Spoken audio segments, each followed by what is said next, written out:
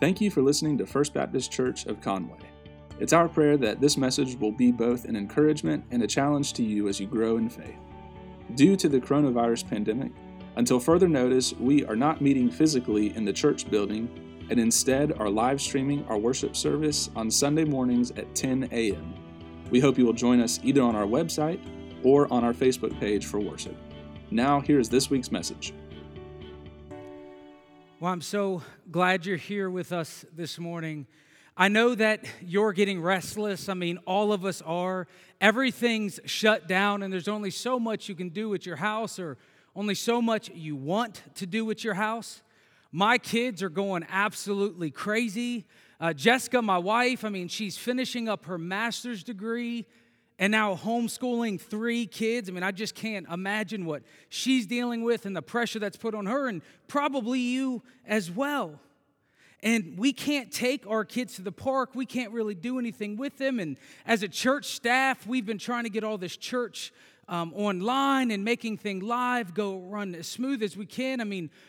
Just life is hectic right now. Maybe for you as well. In the midst of this pandemic, our lives have been turned upside down and inside out. Which is why I was quite envious when I read about this one couple.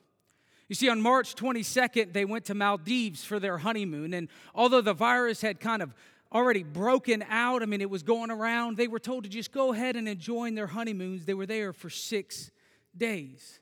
Look at this place. It's absolutely stunning. This is what paradise would look like to me.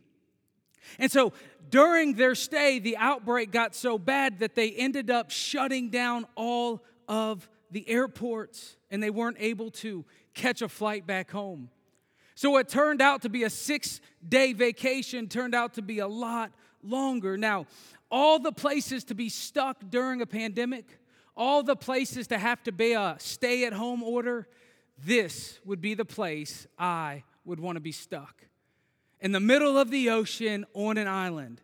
And what makes this so amazing for them, not only is it the view, it's the fact because of their local laws that they're not allowed to send any of the staff home while there was at least a guest there. This couple ended up being the only 2 left in a resort that serviced 180 people. The person who took care of the room came and checked on them 5 times a day. They would have catered dinners on the beach by themselves. All the performers would still perform. During breakfast time, they had 9 waiters. They are stuck in what looks like the middle of paradise with all of the staff included. In fact, it said that the diving instructor, every time he would pass them, he would just beg them to go snorkeling with them. He would beg them so he could take them out to learn how to do that kind of things. And if you have to be stuck somewhere, if you got to obey the stay-at-home orders, how amazing would it be to be here in paradise?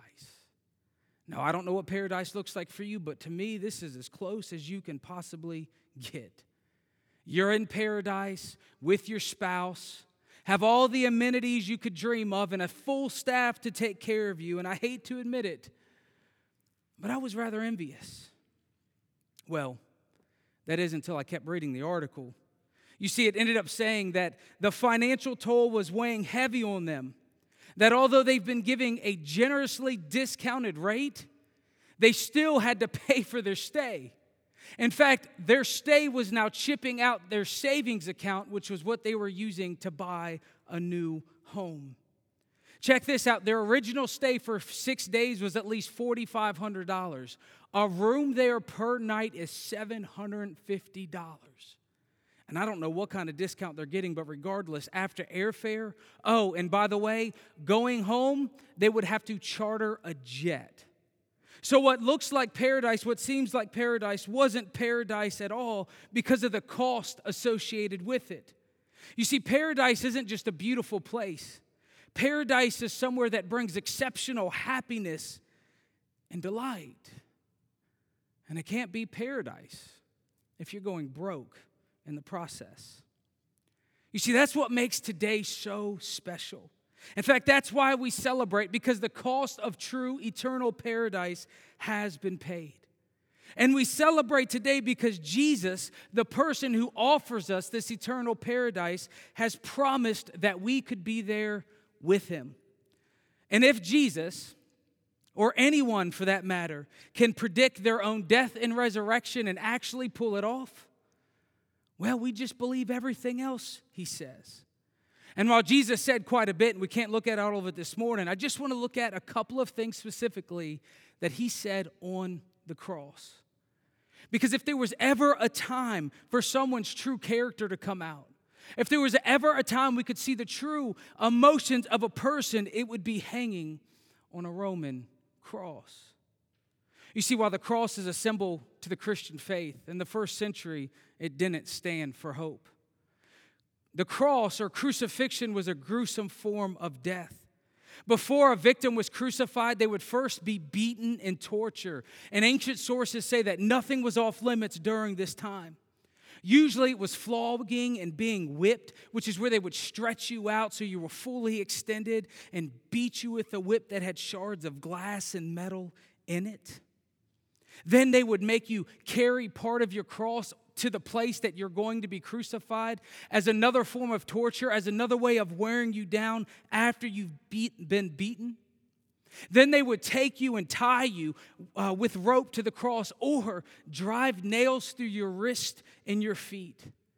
In fact, archaeologists have only found the remains of one person who was crucified, and they found a 4.5-inch piece of metal through the heel. The victim of crucifixion was almost always executed without clothing to shame them even more, and they would be lifted off of the ground so their feet couldn't touch, but not too high because they still wanted the animals to come by and gnaw at them. They would be lifted up in a public spot, usually public roads, so travelers could see this is what's in store for you if you cross Rome. They would usually die from asphyxiation, shock, heart failure, or even dehydration. And many times they weren't taken down, but they were left up so everybody could see and the birds could eat at their corpse. You see, everything was done on the cross to humiliate and dishonor the person. The cross back then especially wasn't a symbol of hope, but of despair. And even on the cross, we see Jesus continuing to offer hope. Because it was on the cross that he finished what he started. You see, Jesus had a public ministry for about 3.5 years. And while we're told a lot about his miraculous birth, we're not told much about his teenage years and early adult years. But when he was 30, he went public with his ministry. He pretty much goes on tour announcing that the kingdom of God has come. You see, back then, they didn't have Facebook, they didn't have the internet, they didn't have YouTube. Of course, they didn't have newspapers. So anytime there would be a new ruler or a new king, people would go from town to town making a royal announcement saying, there's a new king, there's a new person in charge. And that's what we see Jesus and his closest followers doing. They're going around from town to town proclaiming the kingdom of God has come. God is doing something. God is reigning and doing something through this new leader, Jesus Christ. And to confirm this message, Jesus, of course, was doing a ton of different miracles. He taught with great authority. He healed people. He fed people. He freed people and he forgave people. And of course, back then, the religious elite, the gatekeepers, couldn't stand that Jesus wasn't pointing them to them. Jesus was pointing them to the Father. You see, they wanted to be in charge. They wanted to be the ones who controlled who did what and when. But to the religious elite, Jesus called them hypocrites. He said they weren't really truly following God at all. And instead, he hung out with sinners and the unrighteous. And Jesus didn't show them favoritism like they would expect. He came to call, he says, all people into a relationship with the Father. You see, Jesus wasn't the type of leader they were waiting for. You see, the entire Jewish nation was waiting for a Messiah, a kingly leader, to lead them out of the oppression they were facing by Rome. They knew a leader would come. They were waiting on this Messiah. They just figured he would be like the ones they seen before. People like Moses, people like Joshua, Ezra, Nehemiah, or any of the judges who led them from their great enemy to be this amazing nation. But Jesus was different. He was unexpected. He alone was taking on the greatest enemy, and they didn't know what was happening. You see, Jesus was teaching so different. He taught them things they'd never heard of. Mark sums it up like this, Mark 8:31. It says, he then began to teach them that the Son of Man was Jesus' favorite name for himself. It says, he then began to teach them that the Son of Man must suffer many things and be rejected by the elders, the chief priests, and the teachers of the law, and that he must be killed and after 3 days rise again. You see, this was so different than anything they'd ever heard of. No other leader in their history or their scriptures taught like this. Resurrecting from the dead wasn't some type of Jewish expectancy. They didn't know what he was doing. In fact, this was so different than anything they'd ever heard. Peter, one of the 12, the closest to Jesus, rebuked Jesus for talking like this. See, Peter didn't think that was possible. I mean, dead is dead. This wasn't something they heard of. This wasn't something they were expecting. They wanted a strong military leader, one that would lead them to defeat Rome. They weren't expecting one to die on a cross, especially a Roman one. So then they found out that Jesus had at least the first part right. You see, the scribes, the elders, the chief priests, the teachers of the law, the religious elite, they couldn't take Jesus anymore. They ended up arresting him for blasphemy. He was claiming to be God's son. He was claiming to be equal with God, and they couldn't have it because Jesus was saying he was the Messiah, the King. So they arrested him one night, one peaceful night when he was with his followers praying. They came and pulled him away and put him on a false trial for them to hear him out. They arrested him, they questioned him, falsely accused him, made their case against him. And then they thought they'd heard enough. And it says, then the whole assembly rose and led him off to Pilate. And they began to accuse him, saying, we have found this man subverting our nation.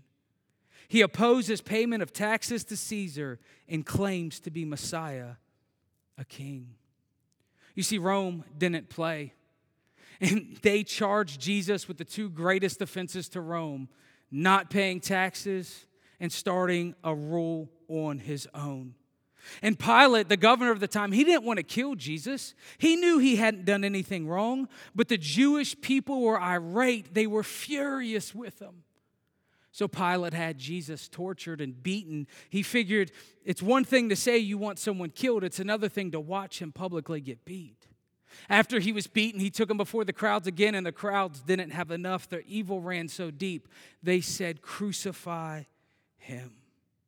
Although Pilate knew he didn't deserve it, he did not want an uprising by the Jewish people. Or his bosses would think he's not able to do his job, and perhaps he would be the one tortured next. With the crucifixion already scheduled, Pilate handed him over to be crucified. Can you imagine that? Can you imagine how Jesus felt? Everything in history that tells us about what Rome did to somebody before they were crucified, the Bible writers tell us actually happened to Jesus. They stretched him out and whipped him. They tore the clothes off of him. They made him carry his cross. They spit on him. They mocked him, publicly sentenced him, although the governor publicly admitted he had done nothing wrong. But after all of that, after he was stretched out, nails driven through his wrists to keep him from falling off the cross, he was hanging there. And he says this. Can you believe this? Look. Luke 23:34. Jesus said, Father, forgive them, for they do not know what they are doing. And they divided up his clothes by casting lots. What we do know about Jesus is what he asked the Father truly happened.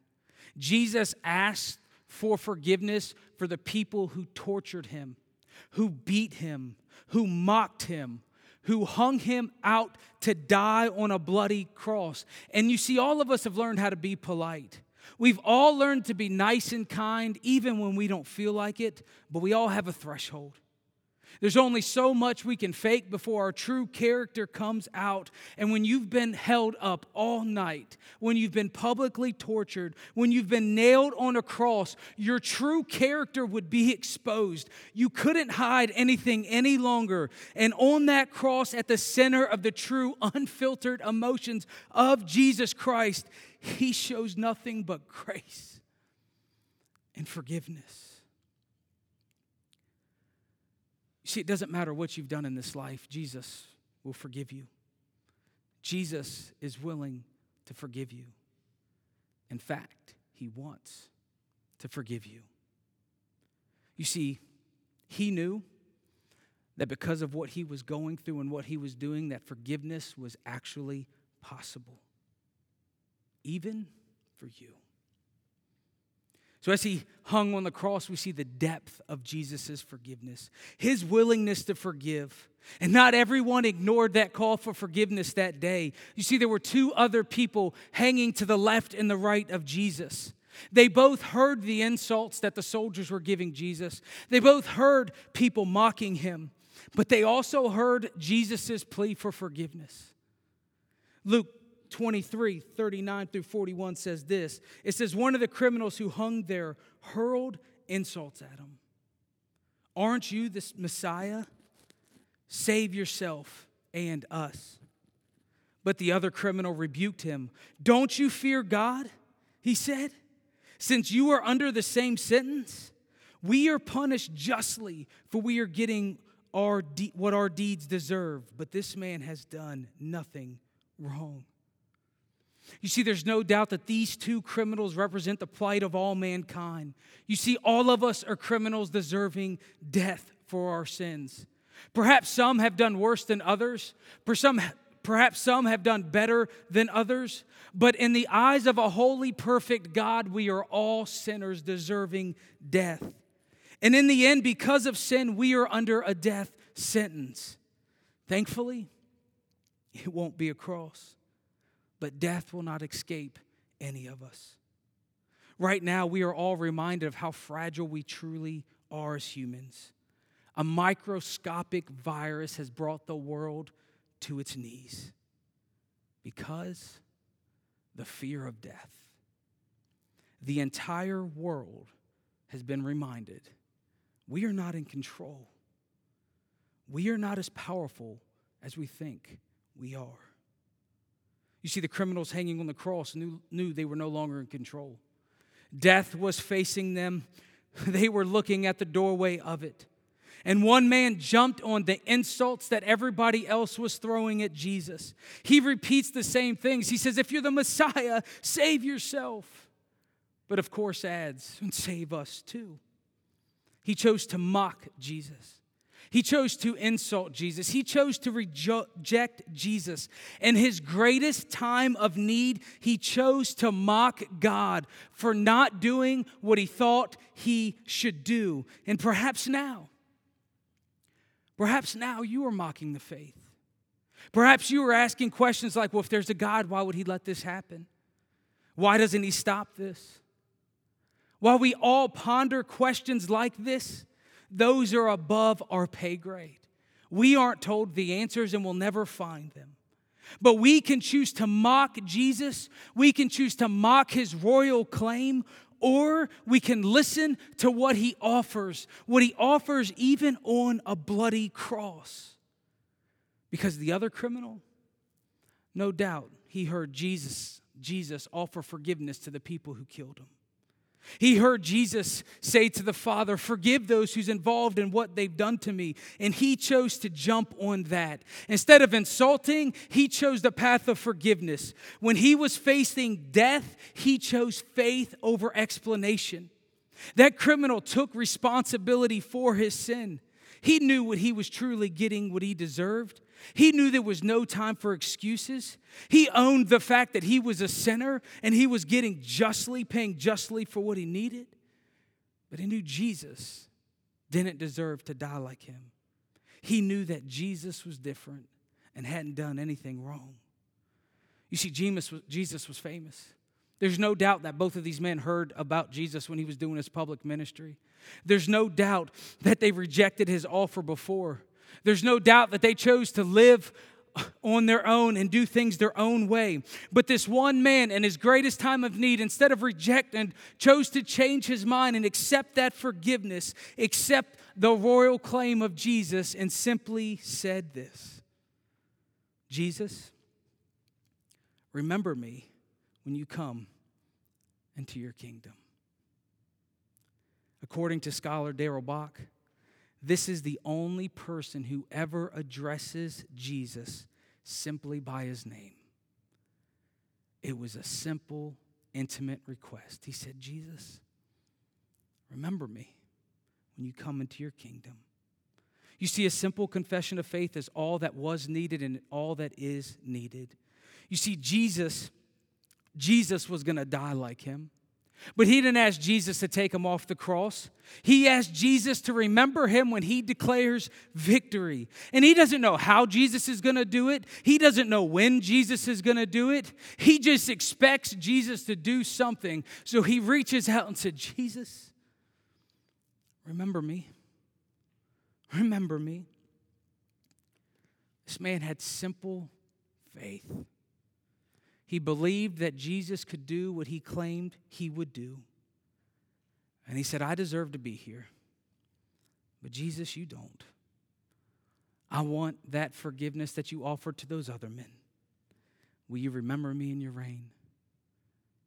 Look at this. Jesus answered him, truly I tell you, today, you will be with me in paradise. That criminal didn't even have to wait a day. Death was inevitable, and he would be with Jesus in all of his glory in paradise. You see, this paradise, this eternal paradise was costly. We can't ever do enough. We can't ever earn enough money to pay our way there. But luckily for the thief and luckily for us, the price has been paid. Jesus was clear about that. See, while he was hanging on the cross, it says this: from noon until 3 in the afternoon, darkness came over the land.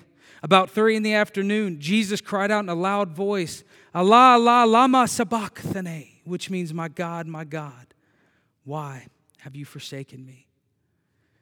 Through Jesus' cry of agony, feeling of abandonment, hanging on a cross, we see that he accomplished what he came to do. You see, on the cross, Jesus was separated from the Father to bear the sins of the world. Paul tells us that he not only bore the sins of the world, but became sin for us. Jesus became a curse so we could be set free. William Hendricks comments, he says, the darkness meant judgment. The judgment of God upon our sins. His wrath, as it were, burning itself out in the very heart of Jesus. So that he, as our substitute, suffered most intense agony, indescribable woe, terrible isolation or forsakenness. Hell came to Calvary that day, and the Savior descended into it and bore its horrors in our stead. You see, our sins are serious. They are so serious that Jesus paid the way by dying in our place on a cross. So we, you and I, could be one with the Father. You see, he knew he completed what he came to do. It says later, knowing that everything had now been finished, so that the scripture would be fulfilled, Jesus said, I am thirsty. And a jar of wine vinegar was there, so they soaked up a sponge in it and put the sponge on a stalk of the hyssop plant and lifted it to Jesus' lips. When he had received the drink, Jesus said, it is finished. And with that, he bowed his head and gave up his spirit. You see, Jesus wasn't a victim. He accomplished what he intended to do. This wasn't a cry of weakness, but this was a cry of triumph. Our sins has now been paid for. His blood that was spilled, that was poured out, atoned for our sins to purify us. It was finished. Jesus willingly gave up his spirit for us. And these words would have echoed in the readers of John's ears. They would have heard the gospel where Jesus said, "The reason my Father loves me is that I lay down my life, only to take it up again. No one takes it from me, but I lay it down of my own accord. I have authority to lay it down and authority to take it up. This command I receive from my Father." You see, Jesus did indeed die that day. He was buried in a borrowed tomb. But that's not why we celebrate. We celebrate because 3 days later, we are told he rose from the grave. Death could not hold him, and the death on the cross was just the beginning of our salvation. And as his followers could not stop reporting and telling everyone, he has risen, he's alive. In fact, history tells us that most of his closest disciples were martyred for the faith. I mean, you and I, we may live in a lie, but we surely won't die for one. You see, his resurrection wasn't something they were expecting. It was something they didn't understand. But once it happened, they then understood. Even though Jesus predicted it, even though he talked about it, it didn't click because dead is dead. But after he raised, they couldn't stop speaking that he is alive. And if Jesus could predict his own death and resurrection and actually pull it off, that means everything else he says is true, which means forgiveness is freely given to those who want it. Jesus took our sins and bore our wrath on the cross. Jesus claims victory through the resurrection, and you can be in eternal paradise with him. Friend, that's a promise you can hold on to. We don't have to look for paradise here. It awaits us with Jesus. This world is full of disappointment, full of heartbreak, and Jesus tells us we will have trouble, but he has overcome the world. And I ask, are you living as an overcomer? Are you living as if paradise is real and you are on your way there? For me, I know when I'm going on vacation, I know when it's right around the corner, I can deal with a lot of stress. I can deal with a lot of long meetings. I'll come home from a long day of work and Jessica will say, "It's only a couple more days away, Brian. We're leaving, we're going on vacation, we're going to go rest. It's only a couple more days." You see, when we keep our eyes focused on Jesus, when we keep our eyes focused on where we're going, when we keep our eyes focused on true paradise, all of this other stuff will slowly disappear. We will realize that there's something better and it's been promised, and we have to stop looking for it here. Are your eyes fixed on the heavenly abode waiting for you? Are you living as if the promise of Jesus is true and that he is preparing a place for you? And it doesn't cost a thing. If you haven't made a decision to follow Jesus, to spend eternity with him, you can do that at any time, including now. It's simple as accepting a free trip. It's just acknowledging that you're a sinner. You see, the sin cost something. The cross was the payment. And if we're saying we're not sinners, we're saying we don't need the cross. But because we are sinners, we are acknowledging that we have a need, and then we accept the forgiveness given to us by Jesus. The forgiveness is what prompted that man to respond to Jesus that day. The forgiveness of your sins is why you should accept Jesus. And then we believe in him. We put our faith and trust. And it doesn't mean we understand everything. What's important is that you believe that he's God's son. You believe he's the payment for our sin. You believe that he has come to save you, and you confess him as Lord. And then you just need a humble confession of faith. Something like, "Jesus, I want to be with you in your kingdom. I want you to reign in my life. You are my Savior." You see, today we're reminded we have a choice. Because all of us are looking for the same things. Humans haven't changed in thousands of years, and we surely won't anytime soon. We're all looking for peace. We're all looking for security. We're all looking for beauty and comfort and love. All of us are. We're looking for paradise. And paradise is possible. Paradise is real.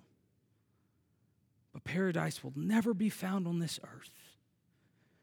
No matter how rich you are, no matter how powerful you aren't in control and you are at the mercy of our God. But he loves you. And he wants you to be a part of what he's doing in this world. So why not admit the obvious? Admit that you need rescuing and saving. Will you pray with me? Father, we live in troubled times. We're scared, nervous, and unsure of what's going on in our world. But Father, we trust that none of this has caught you off guard.